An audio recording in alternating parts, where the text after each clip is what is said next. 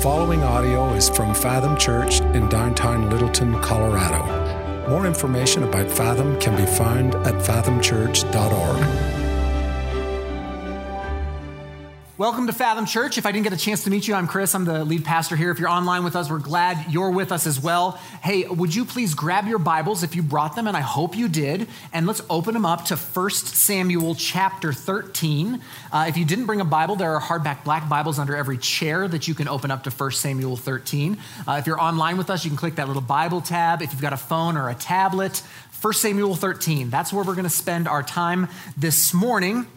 And as you're turning there, Americans love an underdog story, right? Like this underdog story, probably, I'm guessing it's because we were kind of the underdogs and we broke away from the British. And I think it's kind of built into our historical narrative as a people that we like the underdog story. We love these things. So I asked some people their favorite underdog stories this week. And here's what I got. I got some answers. Rudy. You know Rudy? Yeah. Apparently, Samwise Gamgee used to play football. So that's what Rudy is. The second one I got was The Karate Kid, which for our college students is the original Cobra Kai, okay? But The Karate Kid, wax on, wax off, Daniel-san, that's pretty good. The Rocky movies, except 2, 3, 4, 5, and the one where he's like 65 years old. So really just the first one, okay? But Rocky, that's pretty good. Sylvester Stallone. Remember the Titans? That one's, you can't make a joke about that one. That one's just too good, right? There was, of course, the Miracle U.S. hockey team movie that was about the 1980 Olympics hockey thing. Some people know that. Somebody actually had the audacity to say to me, "You marrying Marcy?" Which hurt.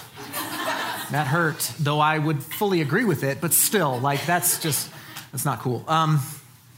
Today, in our text, in 1 Samuel 13, we're going to find two instances of God's people being underdogs, kind of being in the position of weakness in the text. And we're also going to see the two instances of this, they respond in two completely opposite ways. And so I want to start by saying every position of weakness that we find ourselves in, anytime we are in a position of weakness, we're kind of an underdog, whatever it might be, we have options as followers of Christ to respond in one of two ways. We can respond in faith or in fear.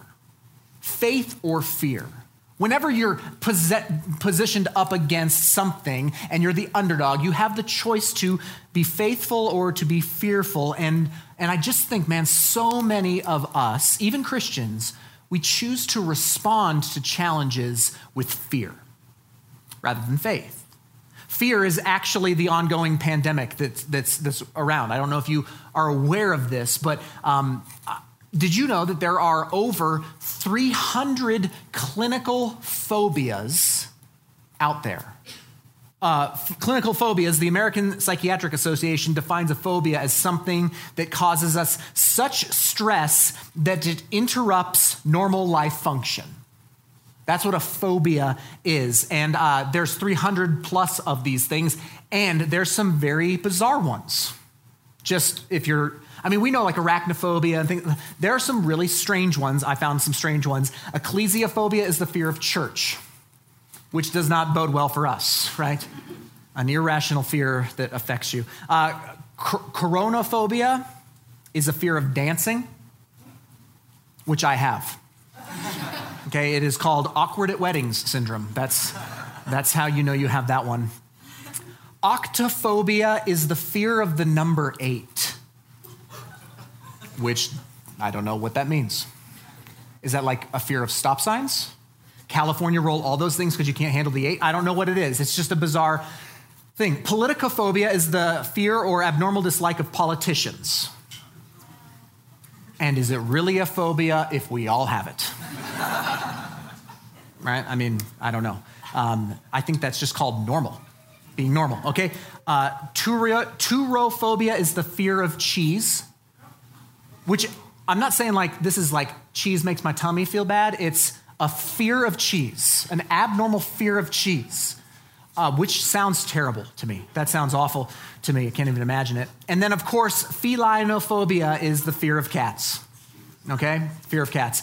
And yeah, thank you. And there are four other names for the fear of cats. So there are 5 phobias that are the fear of cats, which is warranted. The other ones are ailurophobia, elurophobia, galeophobia, and gatophobia, which is of course the fear of cats in Mexico. So it's a thing. Our culture is ravaged by fear. Substance abuse, mental health.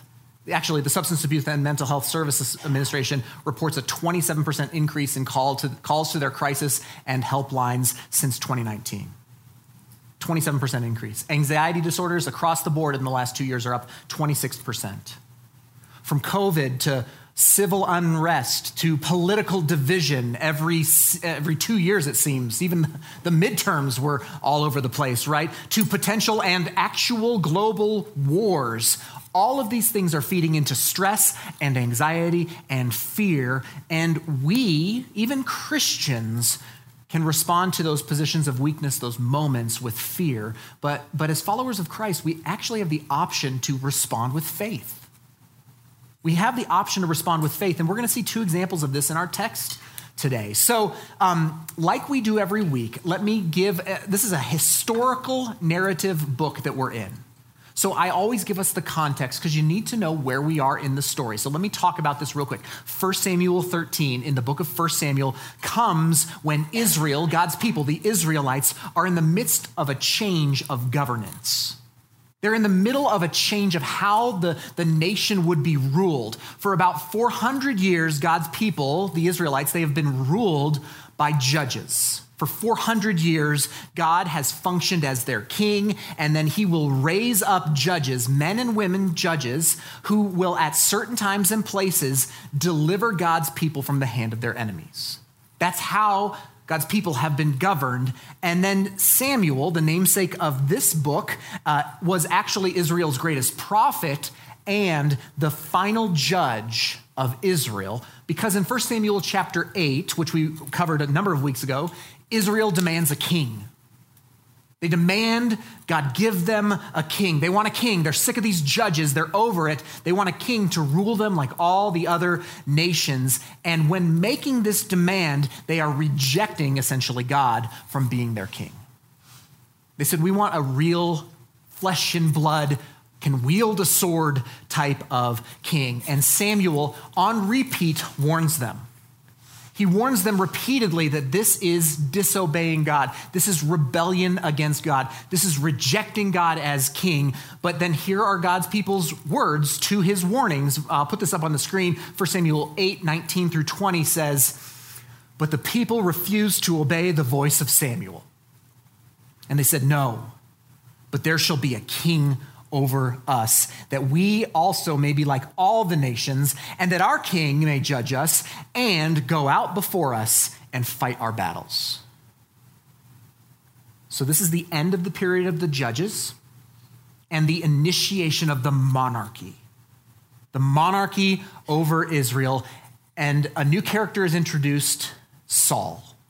Saul, son of Kish. Okay, Saul is the first king of Israel. And over the last few chapters, we followed his identification. If you remember like the little donkey story, that was a bizarre one, right? His private anointing, his public proclamation, his inauguration. And then last week, Samuel says, all right, I can step down from being judge over God's people because you've got a king now. Saul is king. And so Samuel steps aside. And that's where we pick up today. That's where we get into 1 Samuel chapter 13.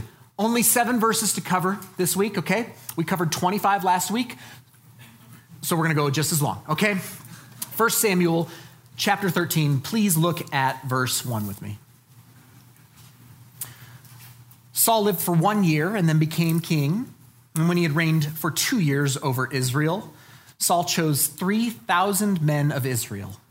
2,000 were with Saul in Michmash. Michmash sounds like a made-up place. It's not. Okay, just has a great name, Michmash. Saul was in Michmash and the hill country of Bethel, and 1,000 were with Jonathan in Gibeah of Benjamin. The rest of the people he sent home, every man to his tent. So the setup for our passage today is right here, and what we find out is that Saul, who is now the king, one of his first moves as king over Israel is to form a standing army.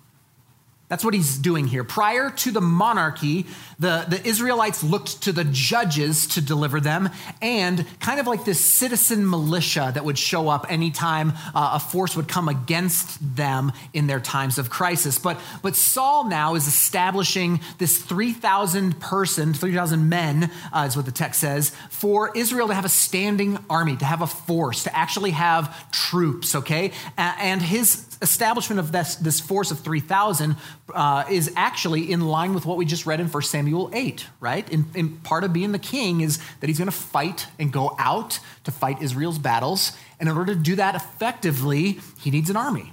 So he raises his army. He calls 3,000. And now we're introduced to another new character that we haven't seen yet to this point, a guy named Jonathan. Jonathan is Saul's eldest son. Okay, he's the oldest son, and thus, remember now, this is a monarchy now. So, the heir to the king is the prince. And when the king goes, the prince becomes king. So this is the heir to the kingdom. This is Jonathan. He's going to be, listen, very important in coming chapters. He's going to become very, very important. But what's more, besides just being this guy, Jonathan, apparently he must have some sort of militaristic tactics, some sort of strength around military and leadership, because a third of this standing army is put under his leadership. Remember, 2,000 go with Saul, 1,000 go with Jonathan. So this army is formed, 2,000 with Jonathan, 1,000 with Jonathan, 2,000 with Saul. Now, on to verse 3 and the first instance of Israel being an underdog. Here we go. Verse 3. Jonathan defeated the garrison of the Philistines that was at Geba, and the Philistines heard of it. Now stop right there. I know it's mid-verse, but stop right there. Here's what we know about this instance. As soon as Jonathan gets his troops, he's got his 1,000, okay? He makes a decisive attack on the Philistine military power at the city of Geba. Now, it says, the text reads literally, defeated the garrison of the Philistines. The garrison of the Philistines. So a garrison, by definition, is a permanent military installation. It's a permanent military camp. And thus, there were Philistine troops at this garrison. Now, the question that's been debated for centuries, for millennia, by the way, is how many troops were there? And the answer is, we don't know. Anybody who tells you they know is a liar, okay? We don't know. It would be pure conjecture. But what we do know is that a garrison is a permanent facility, and therefore there would be some sort of troop presence at this garrison. So what we're talking about here is a young prince. Jonathan is this prince leading a relatively new force, a new army, 1,000 people, against an established host in a permanent installation. And, oh, by the way, the Philistines have pretty much been dominating Israel for the past number of decades. This is an underdog situation. Okay, we don't have to read too much into the text to see that. Israel, is in the position of weakness, and yet Jonathan somehow takes the garrison, and it proves to be very effective militaristically, because this is probably the incident that will initiate a war between Philistia and Israel that will last all throughout Saul's lifetime. This is probably that moment in this history. Now, I know this is a lot of history, okay, but stay with me here, okay? This is important stuff. We've talked about the Philistines in this series already, and here's the thing I want to remind you of, okay? The Philistines from here on out are the number one scourge to God's people. They are the enemy. Enemy number one, the Philistines, okay? Goliath is a Philistine. You'll read this all through the life of Saul, the life of David, even into Solomon's life. That's finally when they kind of beat the Philistines down completely. But we can look at the Philistines biblically as something of a barometer. Israel's relationship in war between them and the Philistines is something of a barometer for how God's people are doing in their relationship with the Lord. All the scholars point this out in 1st and 2nd Samuel, that when Israel has the upper hand over the Philistines, it's a sign that God is pleased and they are walking faithfully with the Lord. But when Israel's defeated by the Philistines, the Bible portrays this as more than just a loss, it's a divine rebuke. So we'll see this as we journey in this book. But for today, Jonathan and this 1,000 soldiers are victorious. From their position of weakness, they respond with faith and they defeat the Philistines. Okay, and that's true for us as well. In any moment where you find yourself in a position of weakness, you have the option to respond with faith. No matter how scary the foe may be, you have the option to respond with faith. We'll get more into that in a bit, but that's how Jonathan responds. Okay, now on to what happens next. Let's pick up with the rest of verse 3 here. So I know we stopped midway. Jonathan defeats the garrison midway through verse 3. And Saul blew the trumpet throughout all the land, saying, "Let the Hebrews hear." And all Israel heard it said that Saul had defeated the garrison of the Philistines, and also that Israel had become a stench to the Philistines, and the people were called out to join Saul at Gilgal. Okay. There's something we have to address just real quick here. It's not the main point today, but it's an important point. Who was it that defeated the garrison of the Philistines? Jonathan. Yeah. Who was it that caused Israel, as the text said, to become a stench to the Philistines? Started this great war. It's Jonathan, okay? And yet who was it who got the credit throughout the land? Saul. Now that's not totally unusual for the king to receive credit for anything that anybody under him did. And yet, I think there's something that we're not reading too far into if we take this from here. If you're reading the ESV, which, if you're reading one of those black Bibles in front of you, look up a little bit, what does the heading say there? Saul fights the Philistines. That's what mine says, at least. I don't know what other translations say, but Saul fights the Philistines. Now, here's the truth. Saul didn't do anything. He did not fight anyone in this story. He may have taken the credit for it, but he certainly didn't lift his sword. And here, I don't think it's reaching too far to say we're beginning to see shadows of some character flaws in our brother Saul. We're beginning to see this, okay? These character flaws are starting to rear their ugly head. They will become more and more apparent as the chapters progress. But first, Saul is taking credit. It said that Saul blew the horn and Saul made the pronouncement, and all of Israel heard that it was Saul who defeated the Philistines. He's taking credit for something that he didn't accomplish. And listen, this is going to become a huge problem for this guy. Saul will let jealousy ravage him, especially when a man after God's own heart named David shows up and starts slaughtering the Philistines by the tens of thousands. Saul's not going to like that one bit. But even more so, I don't think it's reading too much into this moment to ask the question, why didn't Saul take out the garrison of the Philistines? He had 2,000 dudes. Why didn't he go on the offensive? Why doesn't the king step out to fight for Israel? I mean, again, 1 Samuel 8, I'll put it up again, 1 Samuel 8. No, there shall be a king over us that we may be like all the nations, that our king may judge us and go out before us and fight. Does Jonathan's success here point to some lack or some deficiency in Saul? I think it does. Now, we have the gift of knowing the rest of the story, but just note, this might be a little bit of potential foreshadowing here. We're going to see later in this book that some of these things really start to grow in Saul's character. So Jonathan, even in light of being in a position of weakness, responds with faith in God and dominates the Philistine garrison, but Saul takes the credit. Okay, now, what are the Philistines going to do? Like, what's going to happen now that the Israelites have become a stench to them? Well, look at verse 5. And the Philistines mustered to fight with Israel 30,000 chariots and 6,000 horsemen and troops like the sand on the seashore in the multitude. They came up and encamped in Michmash to the east of Beth Aven. Okay, this is an important verse. It's a really important verse.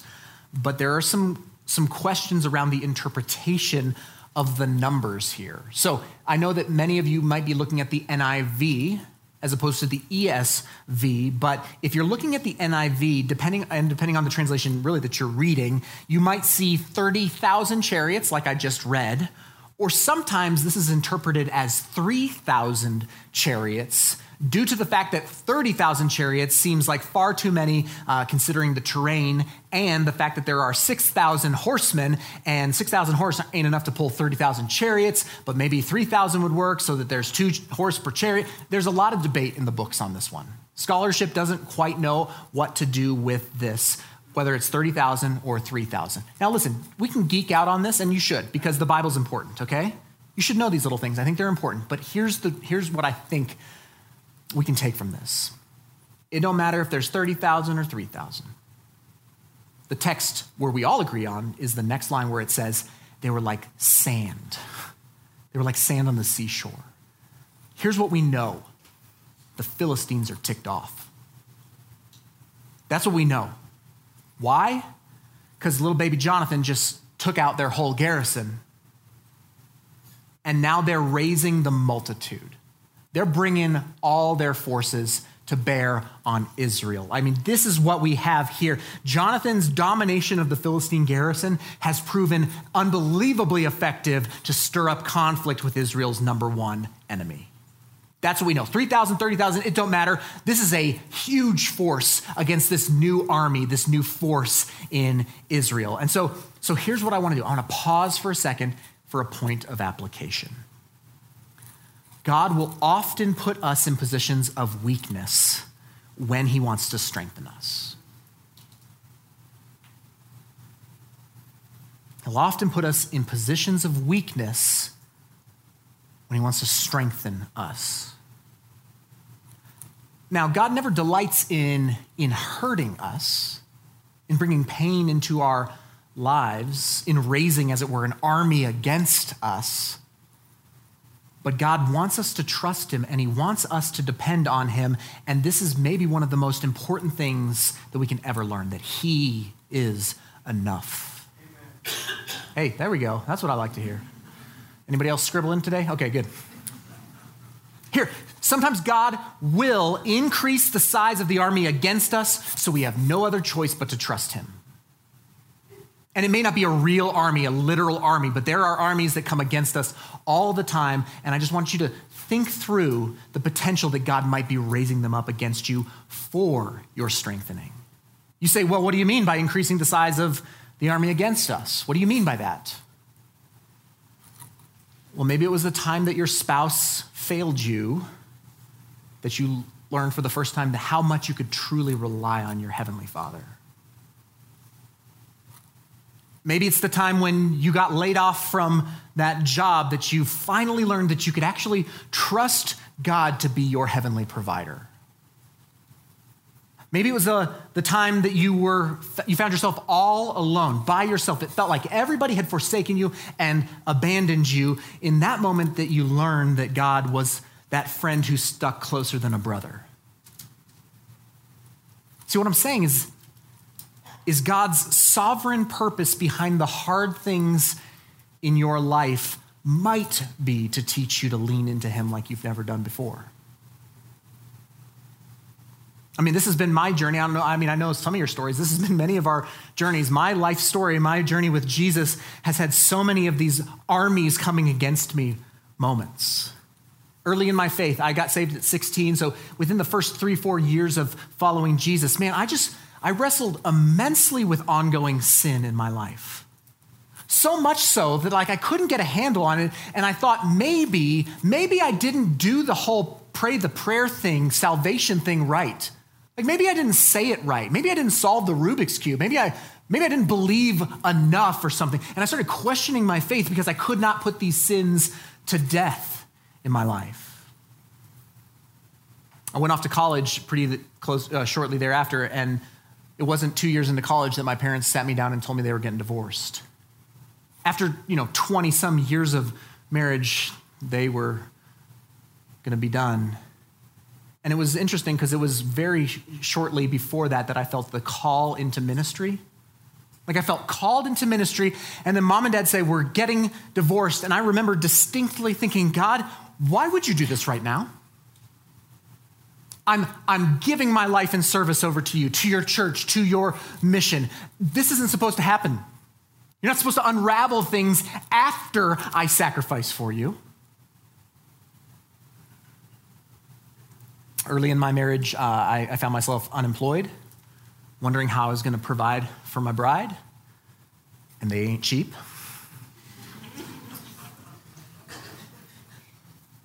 Another was when my mom was diagnosed with terminal cancer.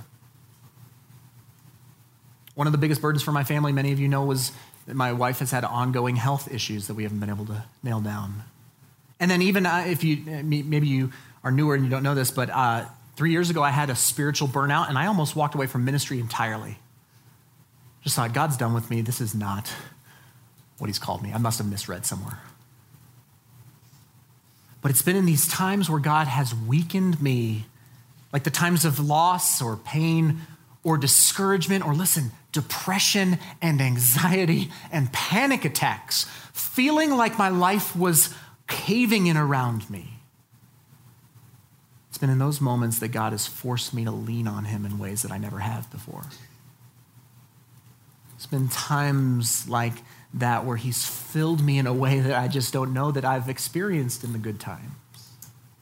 And sometimes I even long for those experiences again, not the heartache, but the filling, the power, the encouragement, the knowing God in a way in those valleys. Weakness forces you to lean into God. And you'll never know he's all you need until you see that he's all you have. To be used by God means you're going to come to this point where you realize how absolutely powerless you are, and you fall in hope at his feet. So sometimes God will put us in positions of weakness to get us to this point. Don't believe me? Here's some quotes from smarter guys than me, okay? A.W. Tozer says it like this: "It is doubtful whether God can bless a man greatly until he has first hurt him very deeply." That stings a little bit, but I think it might be true. Sometimes in order to get you to lean into his power, he has to bring an army against you. Here's the other thought here. I want you to rethink what God might be doing in your life. Maybe you feel like you've got some sort of army coming against you. It doesn't matter if it's big or small. Maybe you feel like you've got something that's mounting up, a weakness, a position of weakness, an underdog thing going on. But I want you to be open to the essential lesson that God might be trying to show you in it. I mean, church, this is my prayer for us. This is my prayer for me, for all of us here at the church, that God would either bless us or break us, whatever it takes for us to fully depend on him. One more quote. Hudson Taylor puts it like this: "God wants you to have something far better than riches and gold, and that is helpless dependence upon him."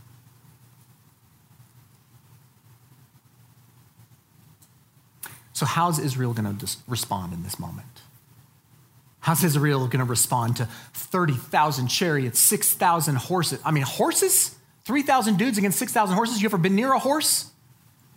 They're crazy. Well, let's look back. Verses 6 and 7. When the men of Israel saw that they were in trouble, yes, they are, for the people were hard pressed, the people hid themselves in caves and in holes and in rocks and in tombs and in cisterns. Why there's that much detail, I don't know, but they're hiding. Verse 7, "And some Hebrews crossed the fords of the Jordan to the land of Gad and Gilead, and Saul was still at Gilgal, and all the people followed him trembling." So if Jonathan's response to a position of weakness with this Philistine garrison is with faith, then Israel responds with the opposite here. They respond with fear. They hide, right? They revert towards cowardice in this moment. And listen, it is a shame because the Israelites had just faced a major, scary obstacle in the same category, the same genre that they are now facing, and the Lord had just delivered them through it, but now the face of a larger and scarier obstacle in the same category, and instead of putting their faith in the Lord to deliver them in the way that he already had, instead of crying out to the Lord for help, they hide in the caves and in the cisterns and in the tombs and behind rocks in every imaginable place that they can. The Israelites choose fear. Now, there's a common misunderstanding or misconception around here, and that's that the opposite of having faith is having doubt. I feel like I work on this all the time with you guys, and I'm okay with it because I believe it's one of my predispositions as well. But the opposite of faith is not doubt. The opposite of faith is fear. The opposite of faith is fear, biblically. Like, you see, if you have doubts and you're a Christ follower, you're in great company. All through the Bible, we got doubters. We got a doubter in the 12. He's got a nickname that rhymes with that, right? We got doubters all over the place. You would make a great follower of Jesus if you have doubts, because that's all we see in the text. Here's an example. In the Gospels, there's a story of Jesus and his disciples in a boat. This is just one example. I could give you tons of them. They're in the boat. They're out on the Sea of Galilee, and a massive storm hits, a squall, right? You know the story? The storm begins to ravage the boat, and a number of Jesus' guys, a number of his disciples, are occupational fishermen, right? They work and live on boats. And when the guys who make a living and live on boats start freaking out on the boat, it's like real deal, right? It's like, did anybody pay attention to the safety announcement? Where's the flotation devices here? And then, they're freaking out. It's like a Titanic moment here, okay? Overboard, they're looking for the life rafts. So the disciples run to Jesus, and Jesus, the text says, his head was on a cushion and he was napping during the storm. And this will blow your mind. Jesus brought a pillow with him. The text makes it clear that there was a cushion that he had brought, and he's asleep on it. How does it's because the Son of God knows the storm is coming, by the way. He's got the cushion, he's asleep, and they wake him up, which I always like to say, don't ever wake up the Son of God, okay? Just let the Messiah sleep. But they wake him up, Jesus gets up, he tells the winds, it says he rebukes the winds, he rebukes the seas, and that the seas obey him immediately. The goes from squall to glassy and calm like that. It's not a slow calming. It's an instantaneous, the wind and the seas obey this man. And then he doesn't turn to his disciples and say, why did you doubt? Mark 4, he says this, why are you so afraid? Have you still no faith? See, the opposite of faith is not doubt, it's fear. And what fear causes in people is paralysis. Fear will cause you to just kind of seize up and do nothing. And listen, that's just so many of us. Me included, that's so many of us prone to this. There's so many Christians who have not stepped out in faith and in obedience to what God has for you in whatever area you want to pick because you're afraid. That's why a bunch of Christians don't give their first and their best. I'm not talking just cash, but they don't give of their first and their best in obedience to God's call. You're not generous with your time and your talent, your abilities, your treasure, because you're afraid of what's going to happen if you don't have those things anymore. That's fear. That's why a bunch of Christians never serve, either in the church or outside of the church. They just kind of hoard themselves for themselves because maybe it's because you're afraid of failing and falling on your face in front of somebody else in that thing. Or maybe you're afraid of missing out on something else that might show up. You don't want to overcommit. It's like a spiritual FOMO thing you've got going on. That's why a bunch of Christians are stuck in that job. And you're miserable. I'm not saying you don't have seasons of hard jobs. It's work, right? It's not play. It's work. But maybe you got a vision for something else and you're just paralyzed to move forward. You're so afraid of failing that you just stay put even though you hate it. The opposite of faith is fear, and fear causes paralysis. So what we have here are two responses to underdog moments, to positions of weakness, right? Two different hardships show up, and the response for one is faith, and for the other is fear. And so, Christian, I just want to say this to you today.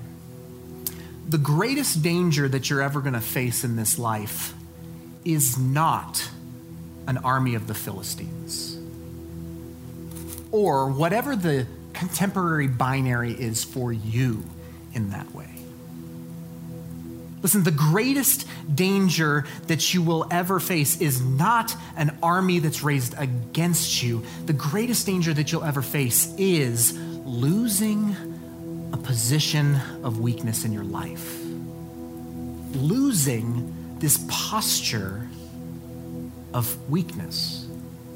You see, the great danger for the Christian is not sickness. It's not poverty.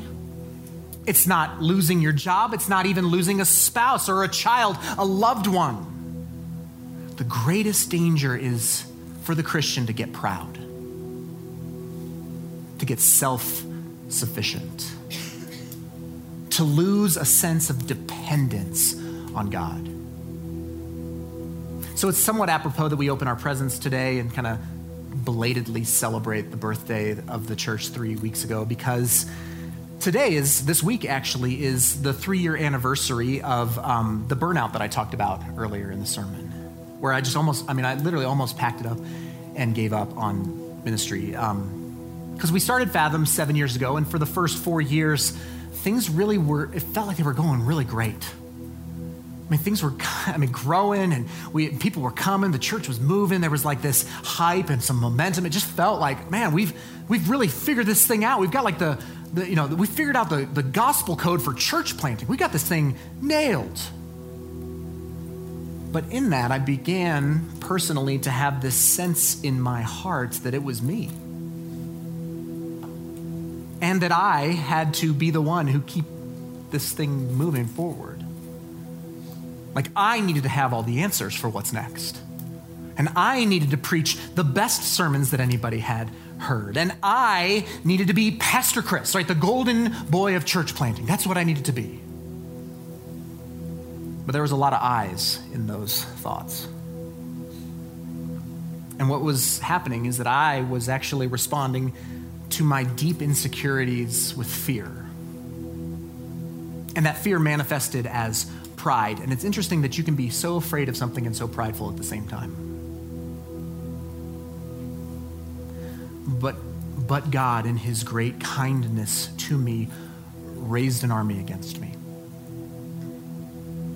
And he disciplined me, and he sat me down in this burnout, and I started realizing that I had nothing except for him.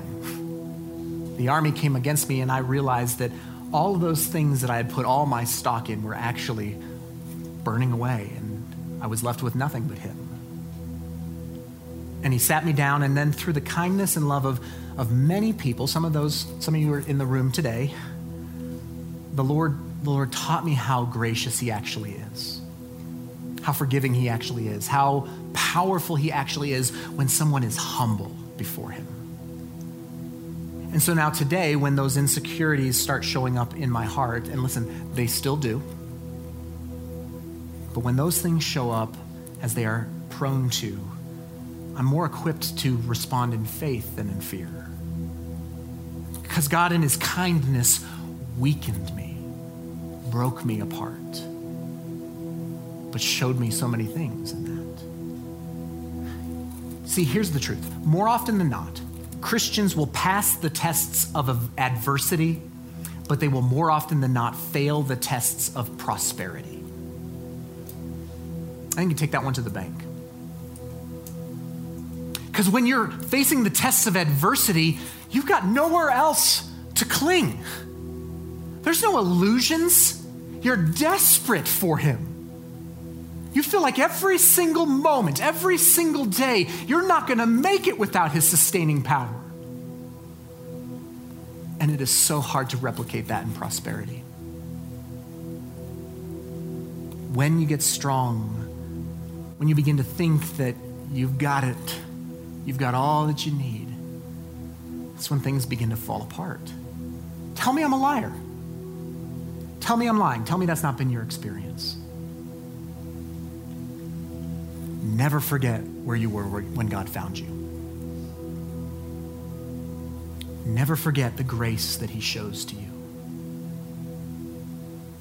Never forget how much you owe to him, how much you owe to his grace. So is God raising an army against you today? I know many of your stories. I know some of you have armies against you today. Is God putting you in a position of weakness right now?